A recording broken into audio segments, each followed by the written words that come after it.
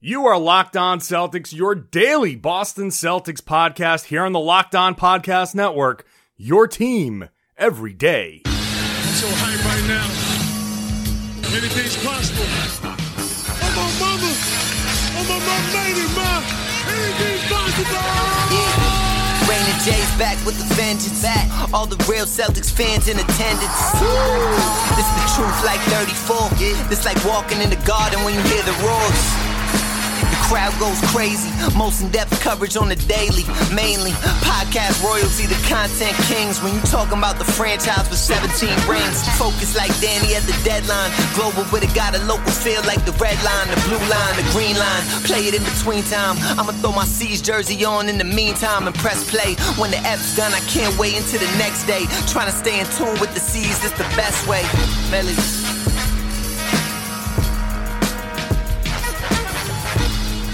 Welcome back. This is the Locked On Celtics podcast. I want to thank you for making us part of your daily routine. We're here for you Monday through Friday.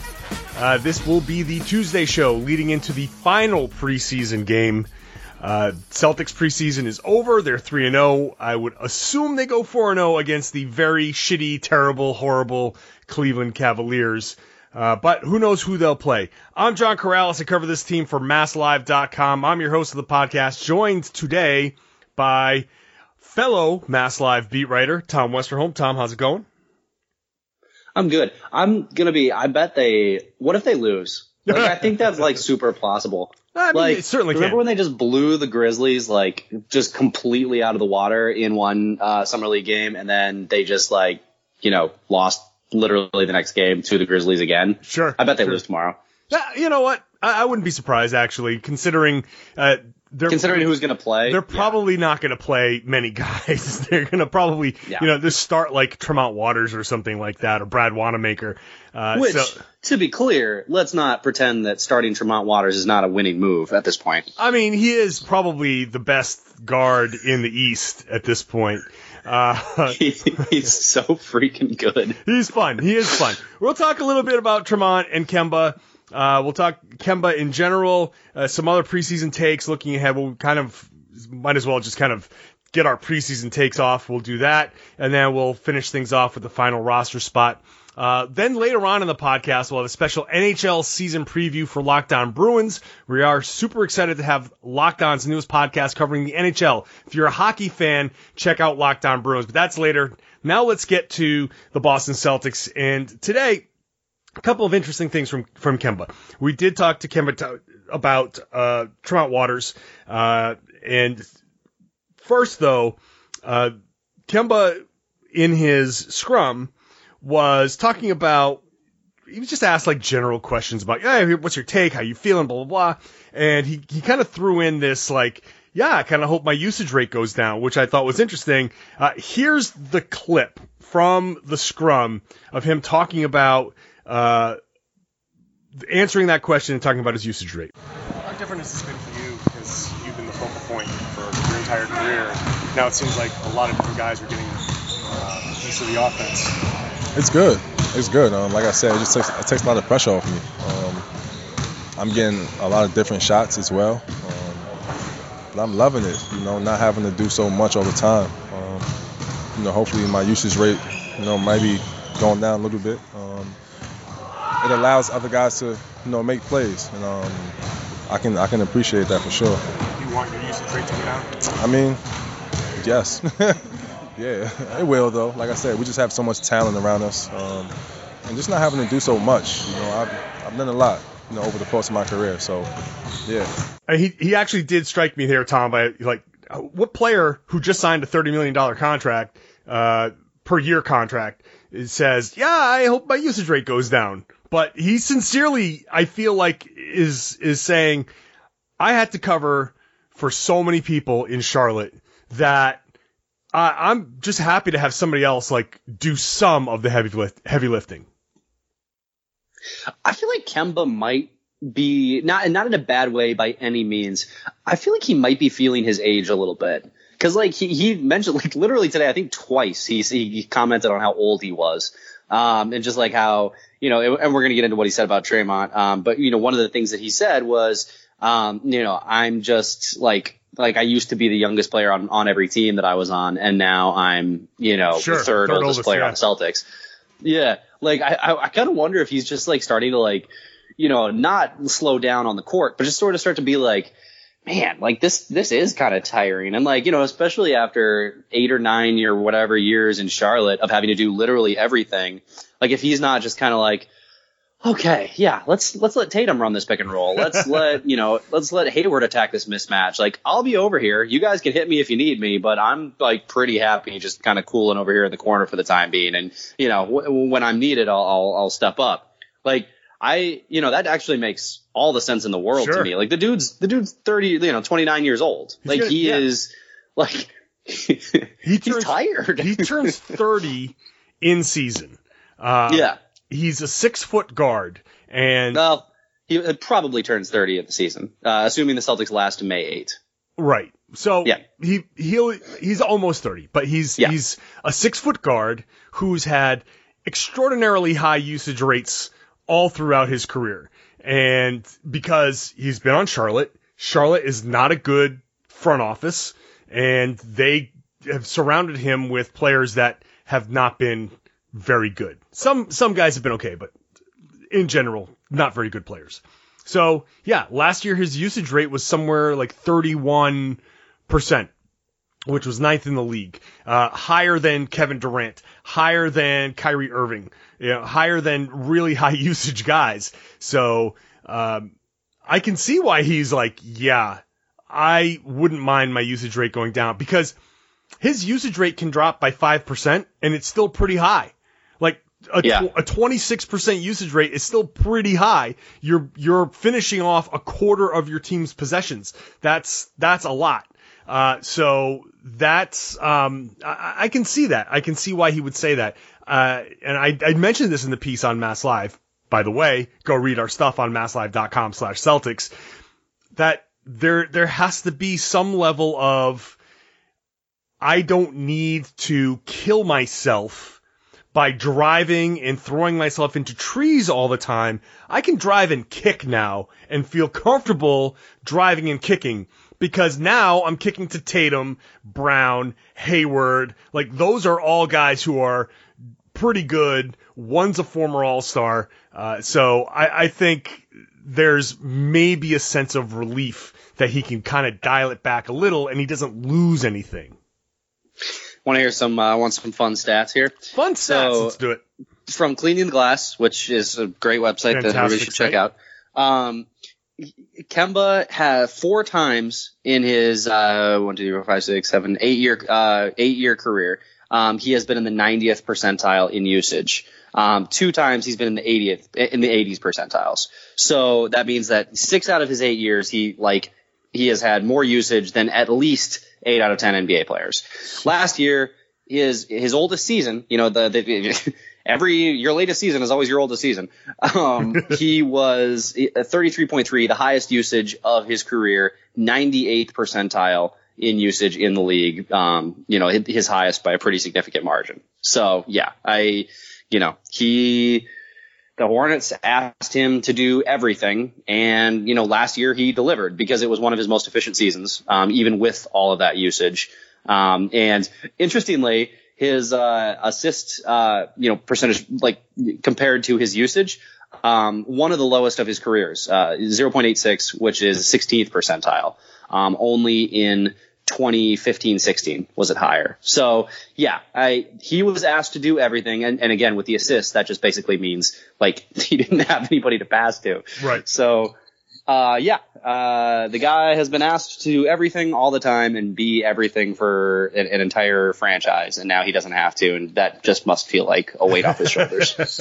Feels good. But look, he's been doing it. He's been doing it extraordinarily well. The usage, as high as it's been, I mean, it takes that super high usage, I guess, to still have the standing that he has in the league as a member of the Charlotte Hornets, who have been to the playoffs twice, and they won 4 games. They went to they made one series. They won 3 games in the 2 trips. So, and all of them came in one series. So, Kemba has worked very, very hard to become this level of player. And this level of player is somebody that a guy like Tremont Waters can look up to, which he did. And Waters from Connecticut, obviously UConn, that's monster basketball in Connecticut. You did a story on Kemba and Tremont and that relationship. Why don't you talk a little bit about what you did today in that story? Yeah, so when I talked to Tremont for a little bit, and one of the things that he mentioned when he was talking was that he's been really trying to study Kemba, and that's not much of a surprise. We knew that Tremont, who grew up in Connecticut, was a big UConn guy. He talked about how when he was 11 he took a picture with Kemba back when Kemba played for Connecticut. So not a huge surprise that he's, sort of trying to model, his game after Kemba, especially considering that, like Kemba, he's a little undersized, and that those guys kind of have to figure out how to play a very specific style of basketball, and he's, learning to do that, from one of the best at doing it in the league these days. So, I thought that was interesting. And then, Kemba had a lot of really good stuff to say about Tremont, just, that he's really impressed with him, that he's a huge fan, and he really appreciates the way that Tremont has been, going to him and asking him questions. Like, it seems like Tremont's been really curious and really just, trying to mine all of Kemba's knowledge, as much as he can. And, I think that it's interesting to hear Tremont talk about it too, because he had a lot of very specific things that he is learning from Kemba. It's not just one of those things where, a player says, "Oh, I'm trying to learn from this guy," and you say, "Oh, what are you learning?" And it's like, just leadership. It wasn't like that. It was I'm trying to learn how to, leverage my body, even though I'm a little bit smaller, against bigger guys. Like, I'm trying to, figure out how to, how to read the offense the way that he does. I'm trying to figure out how to do all this stuff that Kemba can do, that he's so good at. Control pace was one of the things that he said, he's working on. And obviously Kemba is amazing at that. I thought all of those things were interesting. And I thought it was interesting. It has to be kind of gratifying for Tremont, just hearing stuff like, this guy that he really looked up to as a kid, and this guy that he's kind of modeling his game after, to be like, yeah, I'm a big fan of him. Like, I think he's going to be really successful. So, I think Kemba definitely, a lot of the veterans on this team really like this rookie class. I think they really like them. Really like them. Like, just call him tough constantly. They're constantly talking him up, and, if you asked around players, last year, they would have been cordial about Robert Williams. They would have said, like, oh, he's working hard, but it never sounded like this, and, I think that's probably telling. I think that these guys are going to be, I think they're workers, and I think they are really tough, and I think they try really hard, and I think that shows through for all their teammates. It's an interesting point. Marcus Smart has been talking about this. And I want to take a break and come back and continue this conversation, because I think it's important, and it's an important contrast, and it really loops Kemba back into this conversation. I'm going to do that in a second. Indochino is the world's largest made-to-measure menswear brand. Start your style upgrade now with $30 off your total purchase of $399 or more at Indochino.com when entering Locked On as your promo code at checkout.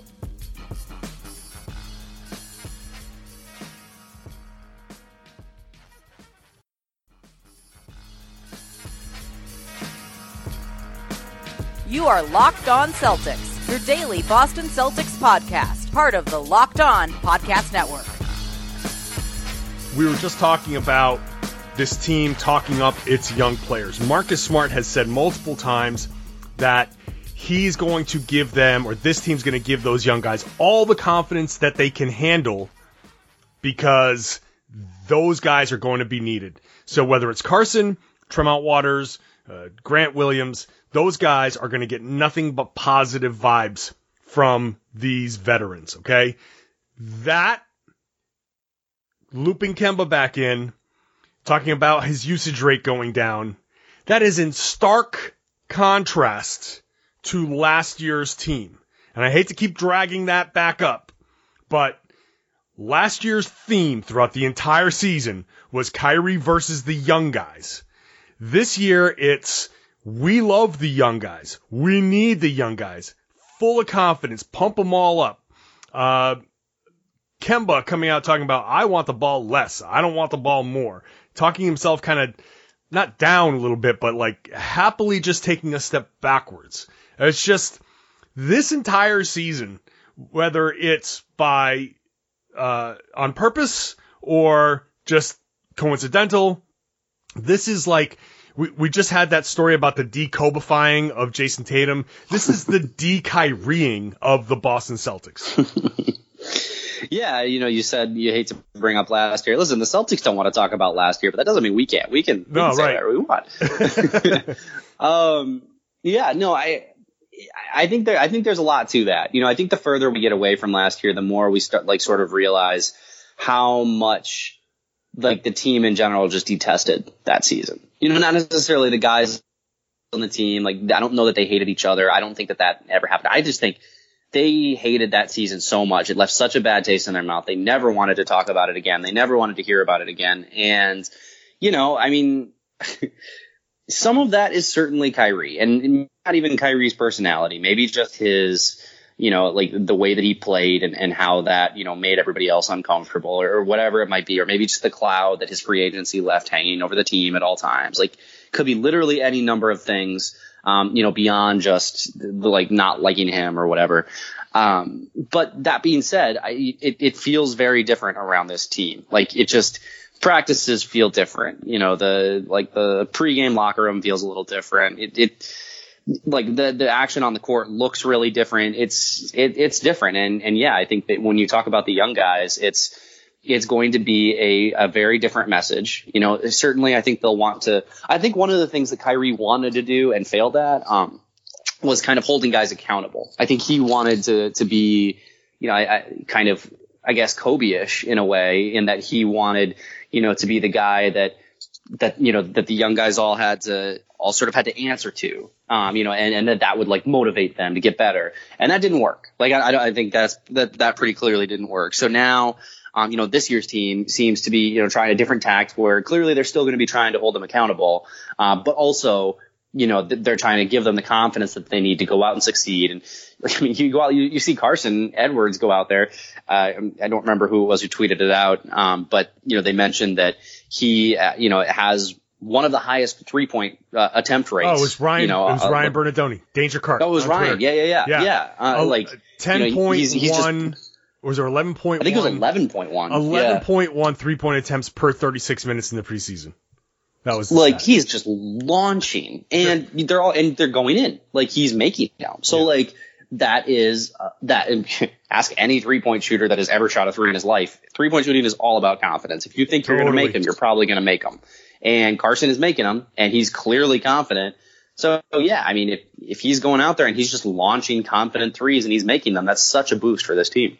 Yeah, you're absolutely right about that. Any shooter that's not shooting without confidence, that shot is not going to go in. Even if you've made 100 in a row, as soon as you lose confidence in your shot for some reason, that shit just falls apart.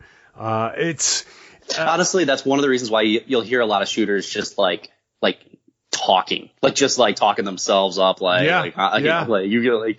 can't stop me, whatever. That. If you pump yourself up, I don't know if it works or not, but yeah, it's absolutely a thing. Yeah. Oh, totally. 100%. So I just find the entire dynamic super interesting, whether they are intending to do this or not, whether they're intending to act this way or not. And I'm sure Marcus Smart isn't saying it just to be I'm anti-Kyrie. He's not. He's been the most pro-Kyrie guy on the team. But I think just by the experience, that certain things weren't working last year, and now this is how it has to be. I definitely feel like, I've said this a million times in the podcast, and this applies in general, everything's a reaction to something.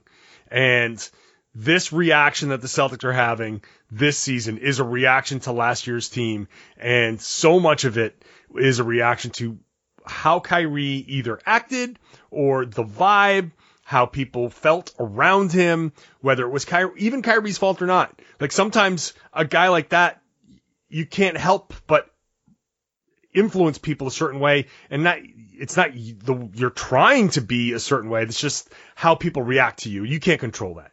I think all of that stuff was happening. So anyway, I think that all plays into what this team is, and I thought it was super interesting to hear those things happening. I'll tell you what, because I don't want to start this conversation about our preseason takeaways in the final roster spot and then stop it to take a break. So why don't we take the break now? We'll just wrap up the show afterwards. We'll do that. First, if those of you who don't subscribe to the Locked On NBA podcast should do that this week, because the Locked On NBA podcast all week and going back to last Friday is doing a division by division preview of every team, and it's all the local hosts. So when we do the Atlantic Division preview, I'm going to be doing the Boston Celtics preview. So it's all the local hosts. So you get the local experts on their own team. So it's a great way. It's 6 podcasts starting last Friday, all week long this week. If you want to get a full NBA preview, that's how you do it on the Locked On NBA podcast. Stick around, more Locked On Celtics coming right up.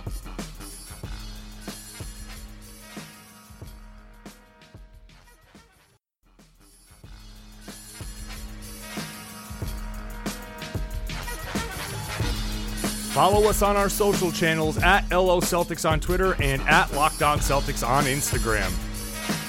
All right, let's wrap this up, Tom, with our, I guess, preseason takeaways. I can't imagine that anything's going to happen in this final Cavs game that's going to change any minds, except for maybe that final roster spot.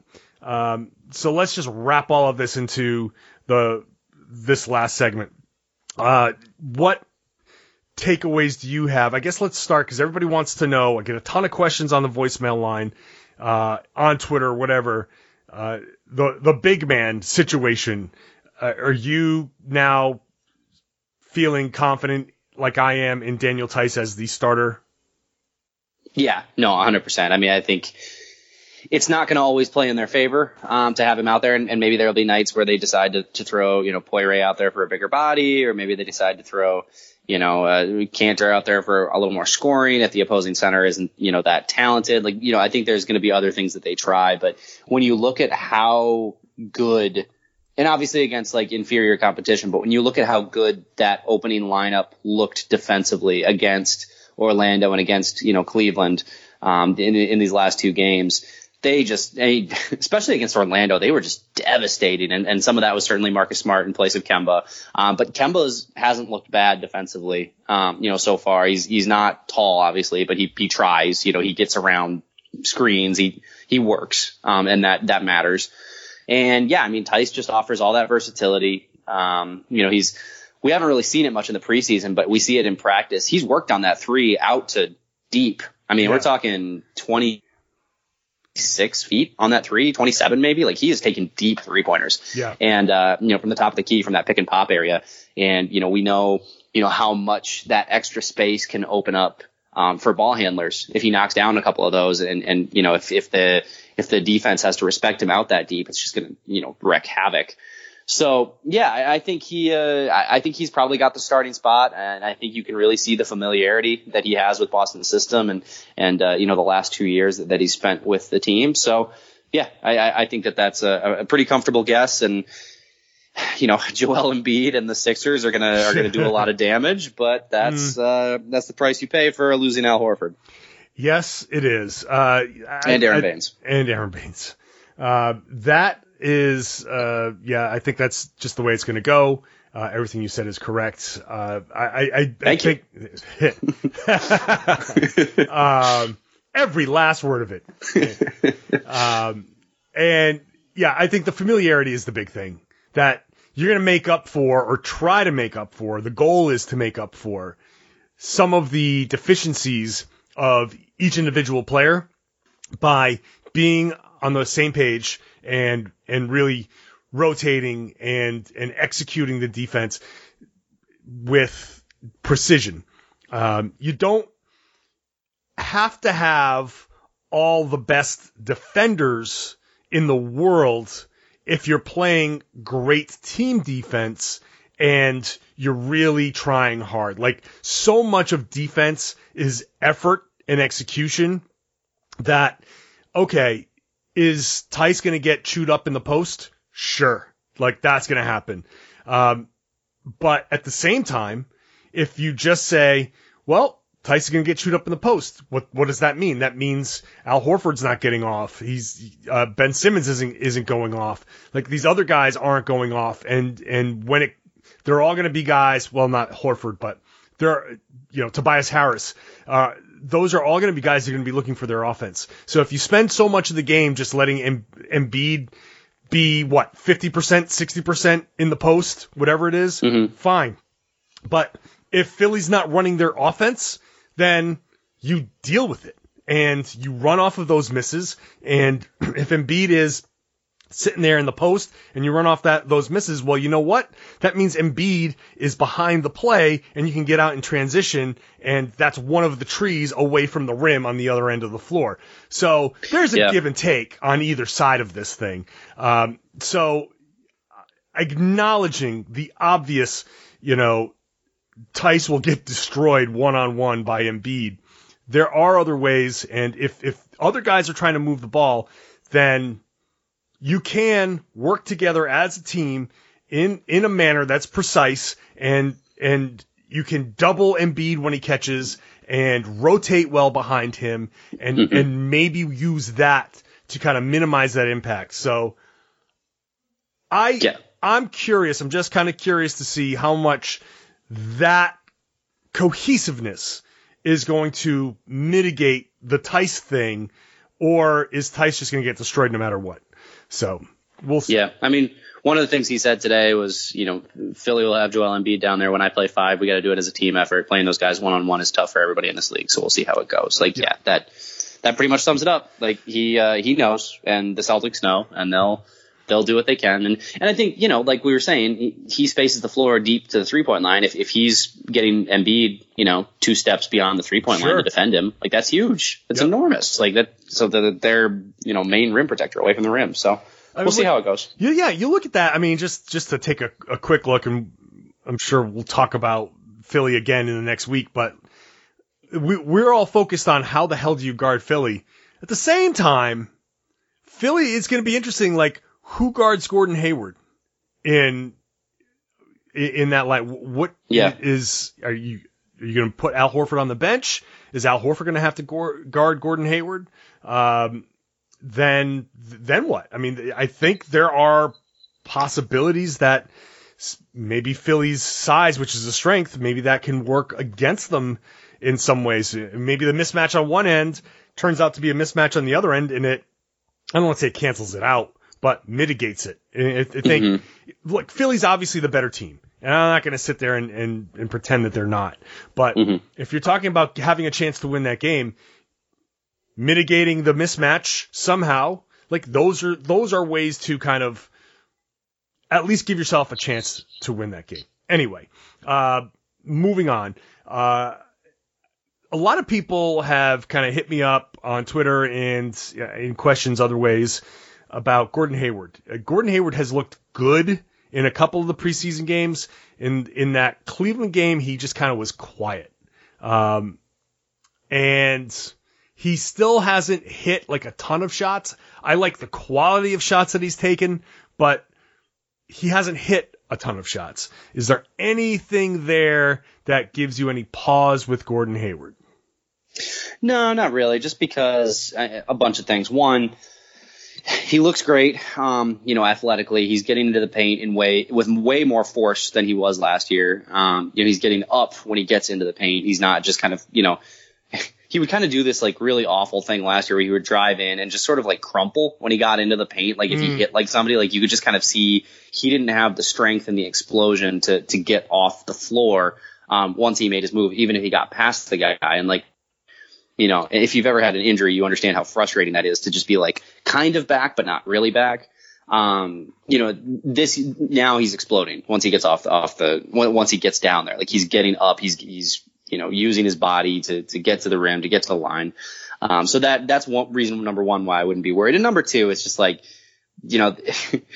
as much as the Celtics have to be happy with how well they're playing, they are also playing like their best players are playing themselves off the floor. Like they are getting fewer minutes because it's like, you take that Cleveland game, the starters didn't even play in the second half because why would they play in that second half? It was already like a 30-point game. So they're playing well and they're blowing out, these teams, B teams. And, and so like it's impossible to establish any kind of a rhythm because you're playing like 14 minutes in the first half and 0 in the second half. So I am very confident in Hayward, what we've seen so far. I think he looks really good.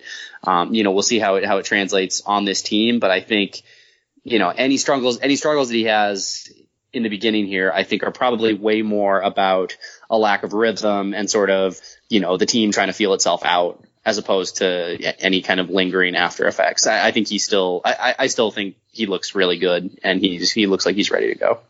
Yeah, I would tend to agree that I like the types of shots that he's getting. He didn't hit a ton of shots in Orlando, but I like the shots that he took. He also was guarding Aaron Gordon in Orlando. Mm-hmm. I think some of him guarding Gordon, and first of all, did a good job on Aaron Gordon. That no one has really, I don't want to say no one, but I don't think it's been discussed much that he took on Aaron Gordon, who's a strong guy, good player, and defended him pretty well. I don't want to say that he's responsible for all the misses that Gordon had, but Gordon didn't hit many shots. Neither Gordon hit many shots in that game. So I do think that when you're getting the right types of shots and being as aggressive as he is, eventually those will fall. And I do agree with the rhythm thing. Like when you're playing 33, 35 minutes, you have a better chance of hitting like 2 or 3 shots in a row that changes. Exactly. You go 0 for 2, 0 for 3 from 3, and people are like, shit, you can't hit a thing. Then you hit 3 straight threes, and suddenly, oh, wow, 50% from 3. That's amazing. So, looking at you, Max Strus. Yeah. Other guys I've talked about on the show already. Jalen's had a really great preseason. Really good. I think Tatum has had a pretty good preseason. I like where the starting unit kind of is. And then I guess the next thing is the bench. Like, I like where the starting unit is. The bench is kind of a question mark because, Smart and Cantor are coming off the bench and that seems okay. But at some point we're going to have to see like real rotations and who's on the floor with them when they're out there. Is like Hayward going to stick around or Kemba or somebody like that when they come in? How those rotations going to go. And then who comes off the bench and plays a bunch. Like Grant Williams didn't play a bunch in the first half against Cleveland, which was interesting, but Carson Edwards did. And so it makes you wonder, like, I think we both said that Grant would get more minutes overall this upcoming season, but maybe Carson Edwards is in line to get more immediates early on in the season. Yeah, I think that's possible. I think, one of the things that we talked about, we've seen, I think Grant has struggled a little bit more defensively than we thought he was going to. Just the quickness of the NBA is startling when you first come into the league. And, sure. I think that matters. And, Carson has just been, he's such a quick release, such a great shooter. And defensively, he can kind of hold his own. He's really competitive. He picks you up, so far, like he picks you up 75 feet from the hoop. Like he really works. And then I think that is something that Brad Stevens would notice. And Brad talked about, guys, he's going to play guys this year who contribute to winning. And if you're hitting threes and you're not getting exposed on the other end, then you're contributing to winning. So I think, I think Carson's going to be in the rotation pretty much right away. I think he'll probably be a little bit behind Brad Wanamaker. I think Wanamaker obviously didn't play the last game, with he was a little banged up, but yeah, I think that we can probably surmise that Carson is going to be in the rotation. I still think Grant will be, but maybe we underestimated a little bit maybe after watching the NBA for like 7 straight years here, we somehow managed to underestimate the importance of 3-point shooting. So yeah, Right. I think so I think Carson has a lot that he can bring to the table right away, and that's gonna get him on the court. And I think considering the rotation and having Kanter on the floor, they're going to work through the post. Kanter's going to have the ball in the post back to the basket, and that means you're going to need the shooters on the floor. And, I wouldn't be surprised if having Carson somewhere around where Kanter is working, just to kind of prevent the double team and give Kanter the space to work out of the post. I think there's going to be something to that. So that, like you said, the 3-point shooting is super important. Grant will figure that out. I have utmost confidence in him. After that, it's just going to be, who knows how that rotation is going to go. But we're already talking about 8-9 guys, and that's kind of what you need. 8-9 man rotation, 10, because we haven't really inserted a third big anywhere. You might get Robert Williams or Poirier or somebody else, but there are other guys. You mentioned Wanamaker. I mean, that would be 10 right there. So that's an NBA rotation. Like 10 men, that's a regular season rotation. It's fine. So, Yep. And then obviously you get down to the 15th spot, and I guess quickly, it's curious. I don't know what they're going to do. I found Max Strus's comments, and I said this in yesterday's show, after getting the upgraded contract. I thought his comments were very, very interesting because it wasn't celebratory at all. And Yeah. it seems like something that you would celebrate. You go from a 2-way to a standard contract and be like, yes, this is great. I can't wait to get to work. I'm excited to contribute however I can contribute, and blah, blah, blah, blah, blah. And he gets this contract and he's like, well, nothing's really changed. We'll see what happens. And it's like, I feel like he's been told something. Like, yeah, we're going to do this, but it doesn't really mean anything. No, I think he's definitely been told that. I think he and Javonte have kind of, I think it's pretty clear that those two are the guys who are competing for the final roster spot. And I'm sure that when they signed Max, they told him very explicitly, like, listen, we're doing this to make sure that we do right by you. And you still have a chance. It seems like they've he still has a chance to make the team, and they, I'm sure they told him that. I'm sure they said, like, you're still in the running here. This is just to make sure that you get your money. So it's like, yeah, it right. is good news for him. Like he's paid now. Like he's going to get a lot of money even if they cut him. But yeah, it's not guaranteed. I don't even know that either he or Javonte has an edge at this point. They both, they both looked really good in different ways. Mm-hmm. So, I think the 15th roster spot always is sort of this, like, like everybody makes a big deal of it because it's kind of the last transactional thing, before, you go through the season, and sort of the last transactional thing before, like, the trade deadline. But it is, I do think that these two guys are both talented enough that the Celtics might want to take a hard look at them, even just for the future. I think that there is a place for a Javonte Green in the league. I think there is a place for a Max Strus in the league. And, you're choosing between two guys that are very different types of players, but both of whom, could end up down the road, maybe not this year, but maybe in a couple of years or maybe next year or whatever, guys who could end up contributing if just for example, if Brad Wanamaker or, and Semi Ojeleye aren't on the team next year, maybe that opens up room for Max Strus or Javonte Green. So, right. Especially if they can get him at a fair price. So I do think that it matters a little bit just because they are going to want to take a look at these guys. And from what I have, from what you can sort of gather from looking around, like, I think that if anybody has an edge, one interesting thing to keep an eye on is the fact that, Strus hasn't made as much noise sort of league wide, whereas Javonte, people saw him in summer league and people saw him go 7 for 7 in his first game. And I think other teams saw him overseas and were interested in him then too. So if the Celtics wanted to keep them both somehow, or like keep Strus around the G League, that might be something they could end up pulling off. Mm-hmm. Whereas I think if Javonte was sent to the G League, he would end up on somebody else's team. So we'll see what happens. The long story short. But I do think that both guys have a chance to contribute in the NBA at some point, and the Celtics are probably deciding, which one of them they want to have a better shot at maintaining, for the next year or two. Wild card scenario. Neither guy makes it, and they cut both. Woo! And why that would buyout market?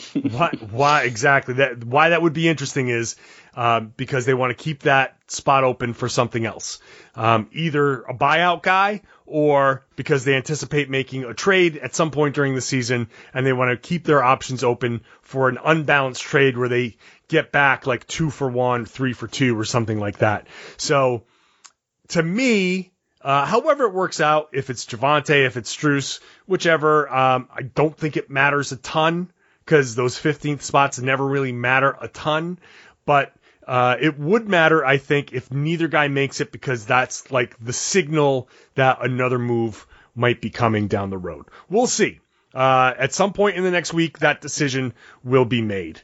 We will be here to cover it. So subscribe to the Locked On Celtics podcast wherever you get your podcasts. Those of you who have subscribed, a 5-star rating, a good written review is always much appreciated.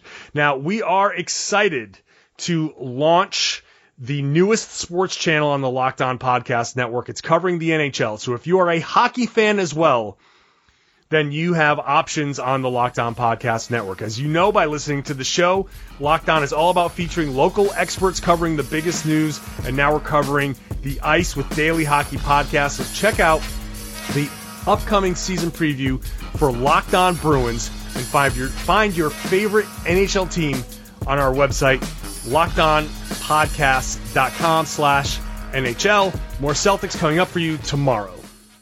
Hello, my name is Ian McLaren, and I am the host of the Locked On Boston Bruins podcast, a new daily podcast on all things Spoked B. The Boston Bruins are coming off a devastating Game 7 loss in the Stanley Cup Final at the hands of the St. Louis Blues, and the question is how they will rebound and compete in 2019-20 regular season. The odds are stacked against them to get back to where they were, and it seems unlikely that they'll be able to repeat last year's success based on the fact that so many things went right for them along the way. The Tampa Bay Lightning, the league-leading team, was bounced in the first round of the playoffs, and Boston was able to overcome a 3-2 series deficit at the hands of the rival Toronto Maple Leafs in order to advance. And that's just to get to the second round. This season, the main roster is pretty much back, and the core remains intact. There's a couple changes at depth positions, but it's basically the same roster as last year. Anything less than a top 3 spot in the Atlantic Division will be seen as a disappointment. The Bruins still have one of the best lines in all of hockey in Brad Marchand, Patrice Bergeron, and David Pastrnak. When they're going, this team is tough to beat.